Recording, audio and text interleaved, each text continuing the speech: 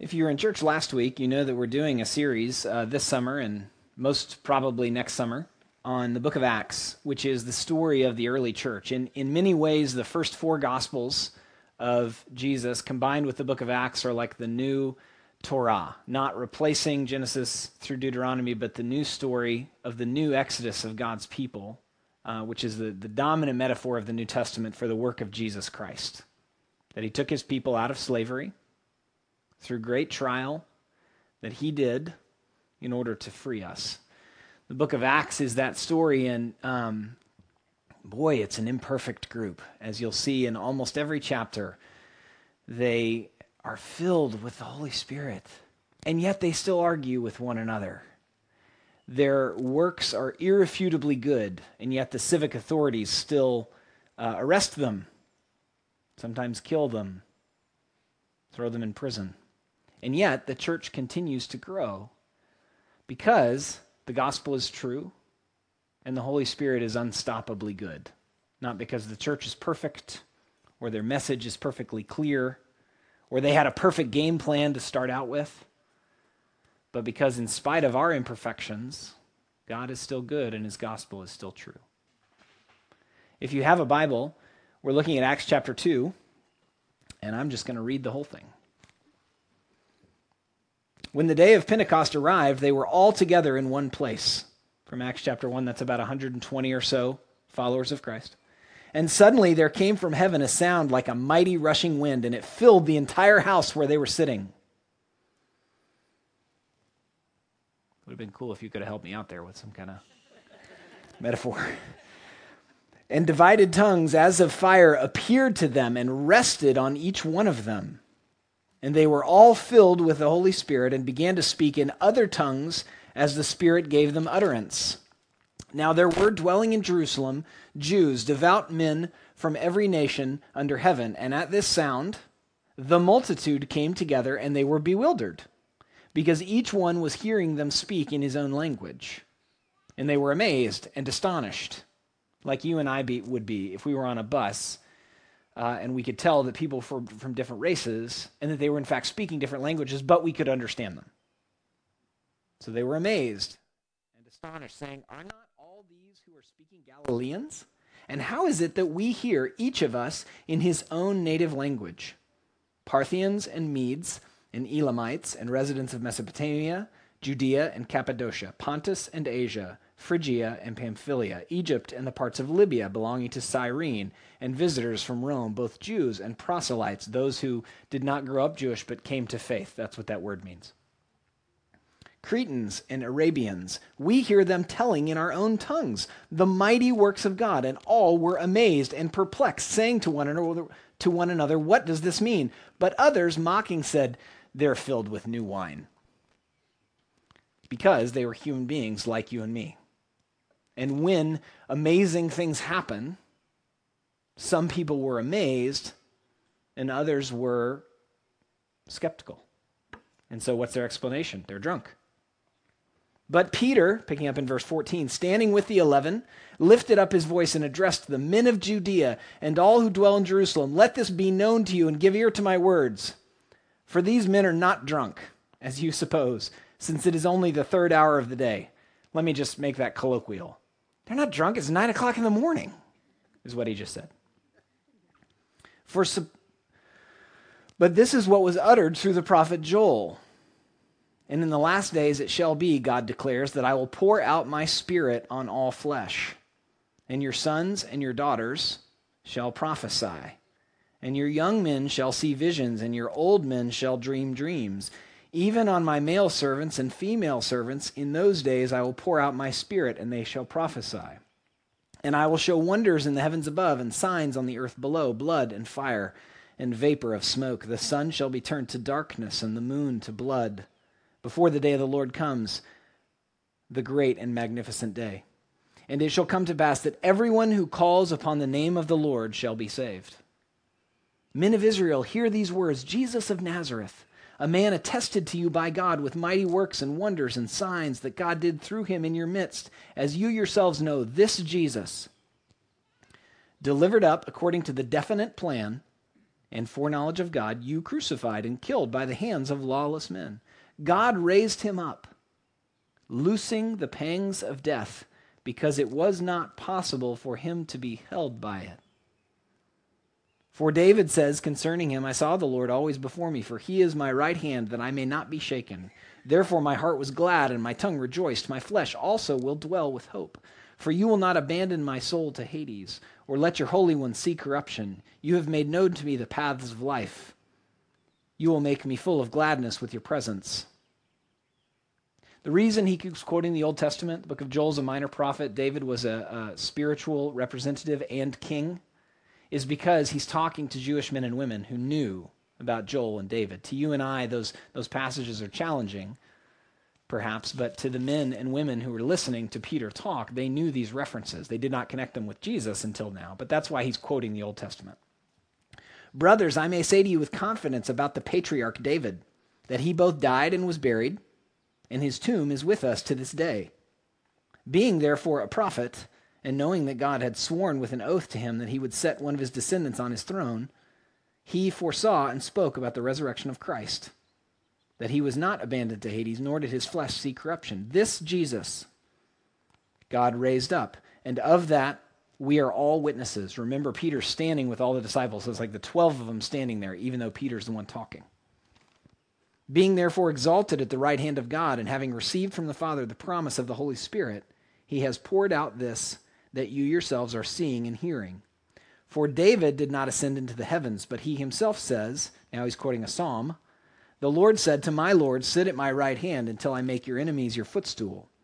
Let all the house of Israel therefore know for certain that God has made him both Lord and Christ, this Jesus whom you crucified. Now when they heard this, they were cut to the heart and said to Peter and the rest of the apostles, brothers, what shall we do? And Peter said to them, repent and be baptized, every one of you, in the name of Jesus Christ, for the forgiveness of your sins, and you will receive the gift of the Holy Spirit. For the promise is for you and for your children and for all who are far off, everyone who the Lord our God calls to himself. And with many other words he bore witness and continued to exhort them, saying, save yourselves from this crooked generation. So those who received his word were baptized, and there were added that day about 3,000 souls. And they devoted themselves to the apostles' teaching and fellowship, to the breaking of bread and the prayers, and awe came upon every soul. And many wonders and signs were being done through the apostles, and all who believed were together and had all things in common. And they were selling their possessions and belongings and distributing the proceeds to all, as any had need. And day by day, attending the temple together and breaking bread in their homes, they received their food with glad and generous hearts, praising God and having favor with all the people. And the Lord added to their number day by day those who were being saved.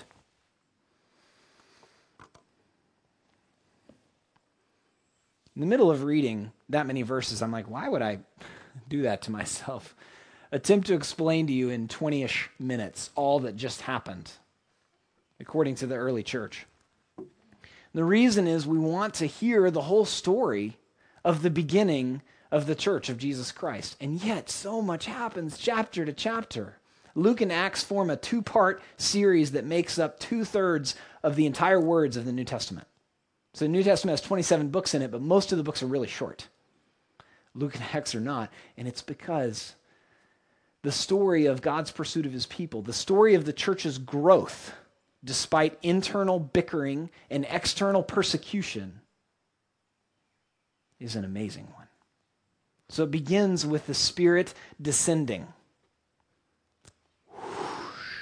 except times a billion, right? Because the 120 people are in one room, but the Jewish men and women who were in town for the feast, this is the second feast after Passover, heard it and all came to the temple. The temple in Jerusalem is the only place where 3,000 people could all be together. So they all came together and they hear the apostles talking about Jesus and how he rose from the dead, and they can understand him. Even though they're from an area, if you look on a map and you chart out, Google Maps will actually do this. Google Maps has a Bible section. Did you know that? And you can look at Acts chapter 2 and you'll see a big square across the Mediterranean and the ancient Near East and bits of Africa. And it's about 1,000 miles long and maybe 600 miles tall. That's the range that Luke describes. And the reason that all those cities and areas are important is never quite get used to this part of outdoor preaching, which I love. I'll talk to Bradley. We have someone that works up at the base. Maybe he could, never mind. The reason it's important for you and I to notice Parthians, Medes, Elamites, residents of Mesopotamia, Judea, Cappadocia, Pontus, Asia, Phrygia, Pamphylia, Egypt, Libya, Cyrene, visitors from Rome, Jews, Cretans, Arabians, is because we have historical, meaning literature, and archaeological evidence that those are the main places where Jews lived in the first century. So it's another proof that Luke really did his homework. And the group of people that came to hear Peter preach were actually from those places. We have paper documentation and archaeological documentation that what Luke said is true. Now, again, I can't convince you that supernatural things happen if you're not a follower of Christ. But I can tell you that this book is incredibly evidentially accurate. It's frightening how accurate it is, actually. Archaeology continues to uncover that Luke nailed it in his story of the early church. Why did the Spirit descend and draw in these people from around the world? Because Jesus said right before the night that he was betrayed and the day before he was crucified, he said he's the vine. That's in John chapter 15. You're like, why is Jesus a plant? The vine is an Old Testament metaphor for the nation of Israel. So Jesus is saying, I now embody the nation of Israel. So anyone that trusts me becomes engrafted into that. So what the Spirit is doing is not only filling the apostles and the others that were following Christ with the Holy Spirit, it's uniting the church and then sending it back out. Uniting them in Christ through faith in him and then sending them back to all the places that Luke lists.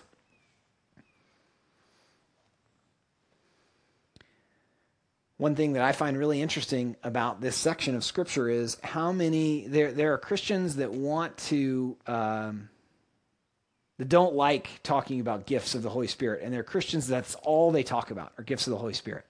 And this section in Acts chapter 2 is kind of short. The section on the descent of the Holy Spirit. Instead, more text is given to Peter's speech. Don't you want to know more of what it was like to see divided tongues of fire over the heads of 120 men and women? Don't you want to know whether that's supposed to happen more often? Don't you want to know what it felt like to them? And Luke could have asked them because he knew most of them. But he didn't. Not because this story didn't matter, as some stodgy Christians would sort of imply. They would never say that Acts 2 doesn't matter. They just don't want to talk about gifts of the Holy Spirit. And other Christians, that's all they want to talk about. What Luke wants to talk about is the Spirit descended in order to draw people to the gospel of Christ. Where am I getting that from? Just a couple of verses talking about the Holy Spirit, and then lots and lots and lots and lots and lots of verses of Peter explaining the gospel to men and women. I do want to say a couple things about this. There's the gift. The gift of the Holy Spirit is what every Christian receives, which is the assurance that they are Christ's and he is theirs. But gifts of the Holy Spirit. Some people get some gifts. Other people get other gifts. Nobody gets all the gifts. And the thing for Christians is to watch out for any judgment that somebody has this gift and somebody else doesn't have this gift. That's not what we're supposed to do. Why would we call it a gift if we think everybody's supposed to have it? Or anybody could make themselves have it. We would call it something else if it were that. And the reason I say that is because in verse 33, Peter says, being therefore exalted at the right hand of God and having received from the Father the promise of the Holy Spirit. So the gift is the indwelling Holy Spirit that assures our hearts that we are known and loved by Christ. Verse 38, Peter said, repent and be baptized, every one of you, in the name of Jesus Christ, for the forgiveness of your sins, and you will receive the gift of the Holy Spirit. So there's the gift, and then there are gifts, and everybody receives the gift, and everybody receives some gifts, and nobody receives all the gifts. Right? Right. Okay, we're good. And I love that in the midst of the Spirit descending, the apostles being filled and can clearly speak to men and women from thousands of miles around the world. In the midst of that, some people are like, but I think they're drunk. And Peter opens the first speech after the Holy Spirit descends with, we're not drunk, it's 9 o'clock in the morning, which is what the third hour means. And the reason that I think that's fun is the human element is never left out of the the book of Acts, because that's the way it happened. Because the disciples did not go into a room and plan some new religion so that they could take over the world, which is the criticism especially of 19th century idealist philosophers and such. And how do we know that? Because they make themselves look kind of foolish occasionally. That's not necessarily what happens in this chapter, but there are a number of regular human elements. Men and women being amazed and astonished and amazed and perplexed, and some of them saying that we're drunk, and Peter opening with, no, we're not drunk. I want to know more about the divided tongues of fire, Peter. And he doesn't open the story that way. At no point are we ever left to think that this is a narrative involving men and women that are not human. Which is one of the confusing things about the Bible, by the way. Most other religious texts talk esoterically about the heavens, whether that's God or gods. They talk about what you and I are supposed to do. The Bible is full of narratives. I mean, this particular one will tell us what to do and, in fact, what to believe, but it's a long narrative, right? Most religious texts are lots and lots of description and command and a little bit of story, and the Bible is just the opposite. So the Spirit descends, and Peter preaches. And the summary of his sermon is, first of all, we're not drunk. Second of all, this is for everyone. Verse 18 and verse 21. This good news is for everyone. Humans in their brokenness turn anything into an exclusive belief or practice or politic or way. And the Holy Spirit's having none of that. God has none of that. This good news is for everyone. Everyone who will call Christ Lord and Savior. Peter mentions that this is the day of the Lord, but the day of the Lord is not over. He's using a metaphor to describe that Jesus has come. We have good news, but he has not yet returned. This is him quoting in Joel. In the last days, 17 and 18, and into 19, he's talking about what happens after Jesus. The Spirit has been poured out for everyone. And yet, verse 19 and 20, the sun shall be turned to darkness and the moon to blood before the day of the Lord comes. So you're like, so it's the day of the Lord, but it's not the day of the Lord? Yep. It's the day of the Lord in the sense that he descended. He became flesh in Christ. But he has not made all things new. He has not judged the quick and the dead, as some of the creeds say. And then he says this Jesus, part 1, because he's going to say this Jesus again. In verse 23, I have to hold on to this. Men of Israel, hear these words. Jesus of Nazareth, a man attested to you by God with mighty works and wonders and signs that God did through him in your midst, as you yourselves know, this Jesus, delivered up according to the definite plan and foreknowledge of God. So there was no stopping it. But you crucified and killed by the hands of lawless men. God raised him up, loosing the pangs of death, because it was not possible for him to be held by it. Whole bunch of stuff going on there. Peter's assuring them that this had to happen. He's reminding them that Jesus was killed that's right. There's the mighty wind. Thank you, Bill.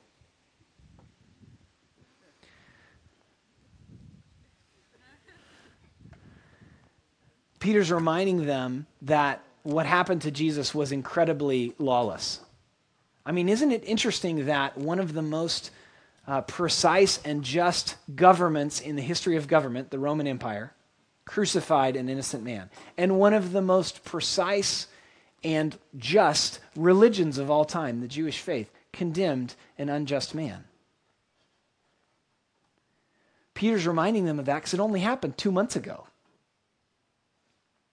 And the reason he's reminding them of that is not because he doesn't want them to feel bad in the sense of, you're bad, and that's all it'll ever be. But he wants to remind them this happened unjustly, and we were complicit in it. One of the things that is hardest to explain about the Bible, or perhaps easiest to explain but hardest to make sound like good news, is the fact that men and women are all complicit. You're like, I wasn't there. I didn't crucify Jesus. No, but you were born into humanity, which is broken and in desperate need of full saving. And you and I continue to sin. We continue to display that we're born as humans by hurting other people. Right? That's the point Peter's making to them. He doesn't want them to feel bad and go away sad. He wants them to notice that Jesus died unjustly. They had something to do with that, even if they were in Phrygia at the time, because of their humanness, so that they'll then repent and be baptized. This Jesus. And then Peter spends a lot of time describing that this was predicted by David. And the reason that that's important is not just because it was a prediction hundreds of years before Jesus, but because David was a representative king. He wrote Psalms. He represented the nation before God. The story of David and Goliath is not about you and I and our big issues. It's about how we need a substitute to stand in front of sin and death. That's actually the story. So he's reminding them about David, who died and was buried and his body decayed, right? In order to say Jesus is a new and more perfect David, who stands in front of sin and death and defeats them and allows you and I to stand before God. So David was a type, or Jesus, how do I say this? David is a type of which Jesus is the fulfillment. And then they are all feeling the weight of this. They're like, okay, Peter, we get it. We understand the connections you made from the Psalms and from the book of Joel and from 2 Samuel. Okay, what do we do? And he says, repent and be baptized, which means trust Jesus, not yourself. Repent, which means trust Jesus, not the world. Not because the world is an entirely evil place, but it is not to be trusted with saving us. This Jesus, call him Lord and Christ. So he tells them to repent and be baptized. And again, we're looking at, I would like to know how they baptize all of them. You know, I'm constantly thinking about church logistics. We have a nice baptismal down here. Maybe they did the sprinkling. If we all did a survey, there'd be different kinds of baptism. And I'm wondering, how did they do this church? We don't know. But we know that these listeners to that first speech were ready to say, I'm sorry that I tried to save myself. I'm going to turn. That's what the word repent means. I'm going to turn as a lifestyle, as a faith, as a philosophy. I'm going to turn and trust Jesus as Lord and Christ, which is fascinating because when Peter said that, that was illegal. It was illegal to say, Jesu Kurios, Jesus is Lord. He said it twice. And to the Jewish men and women, to call him Christ is offensive. You mean the carpenter who was crucified 2 months ago? That guy? I'm supposed to say he's my Messiah? Yep. We all saw him rise from the dead. Peter said it so compellingly that they were willing to put their trust and their belief and their hope and their faith in Jesus to save them and to help them that day and the next week and eternally. It was illegal to call him Lord. Peter did it twice. It's offensive to a Jew to call him Messiah unless it was true, unless he rose from the dead, proving that he can in fact save us. I'm going to read verse 36 again. Let all the house of Israel therefore know for certain that God has made him both Lord and Christ, this Jesus whom you crucified. According to the scriptures, you and I are complicit in the brokenness of the world.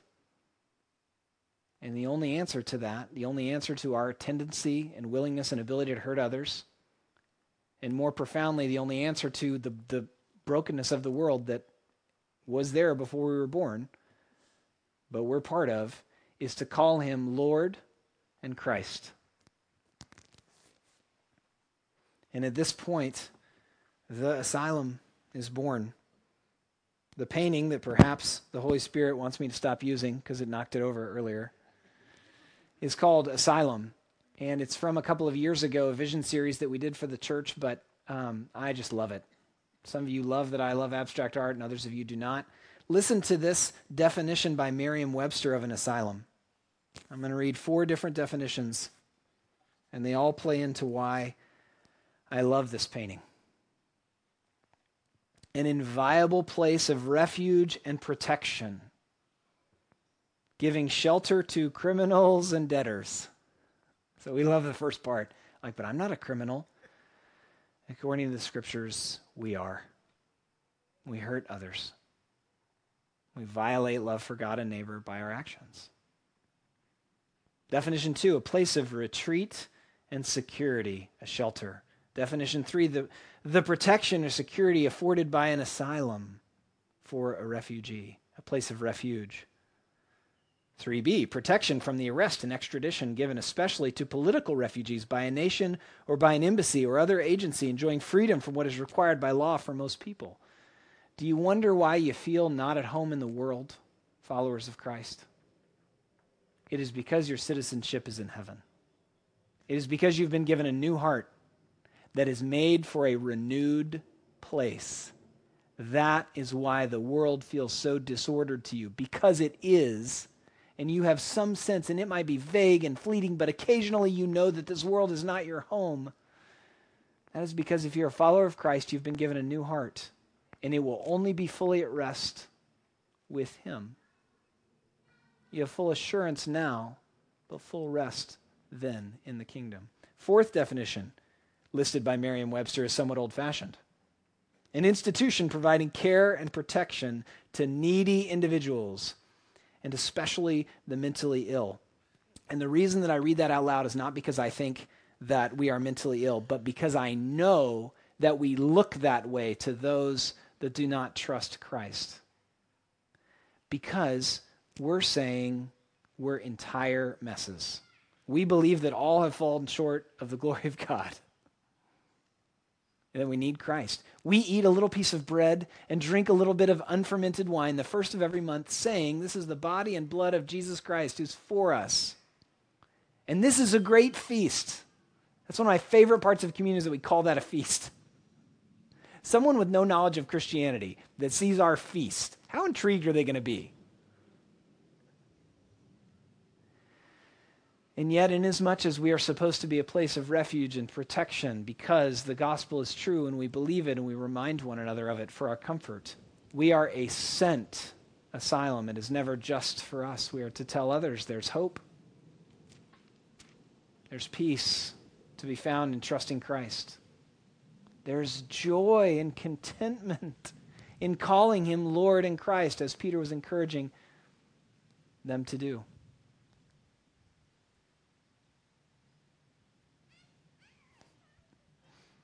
This is the fun moment when you look down at your notes and you notice that you have not mentioned the end of Acts chapter 2, which are the 4 marks of a church: praying, sharing what they have with one another, the teaching of the disciples, and the sacrament.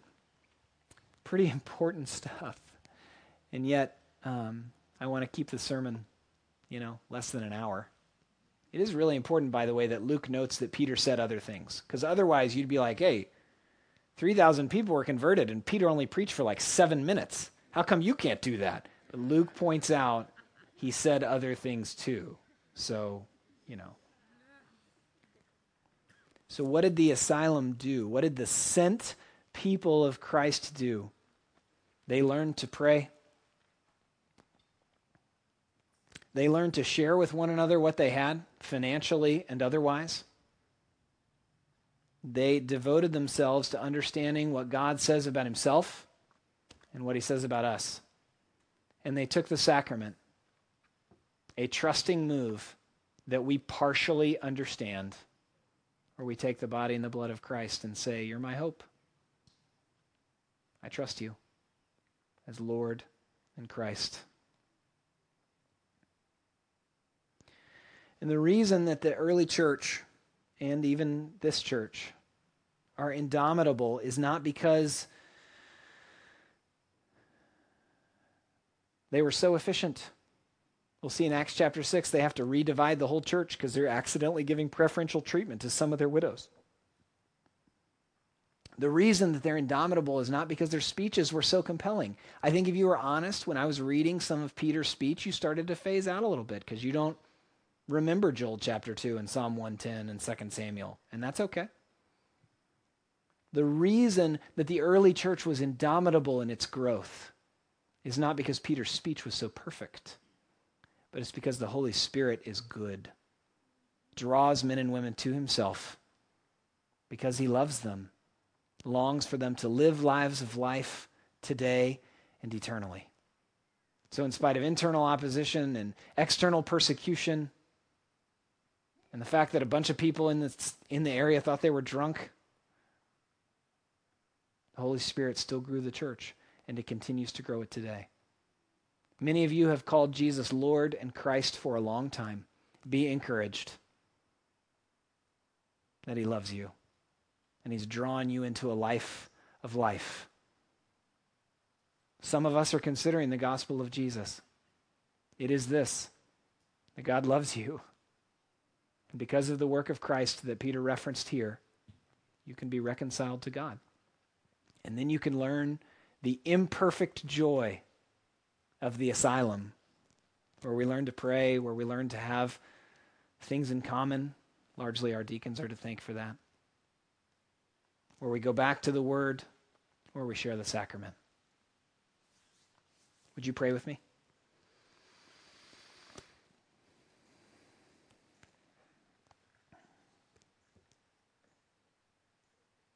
Father, would you help us as you helped those men and women that were listening and those men and women that stood with the apostles? Would you help us to understand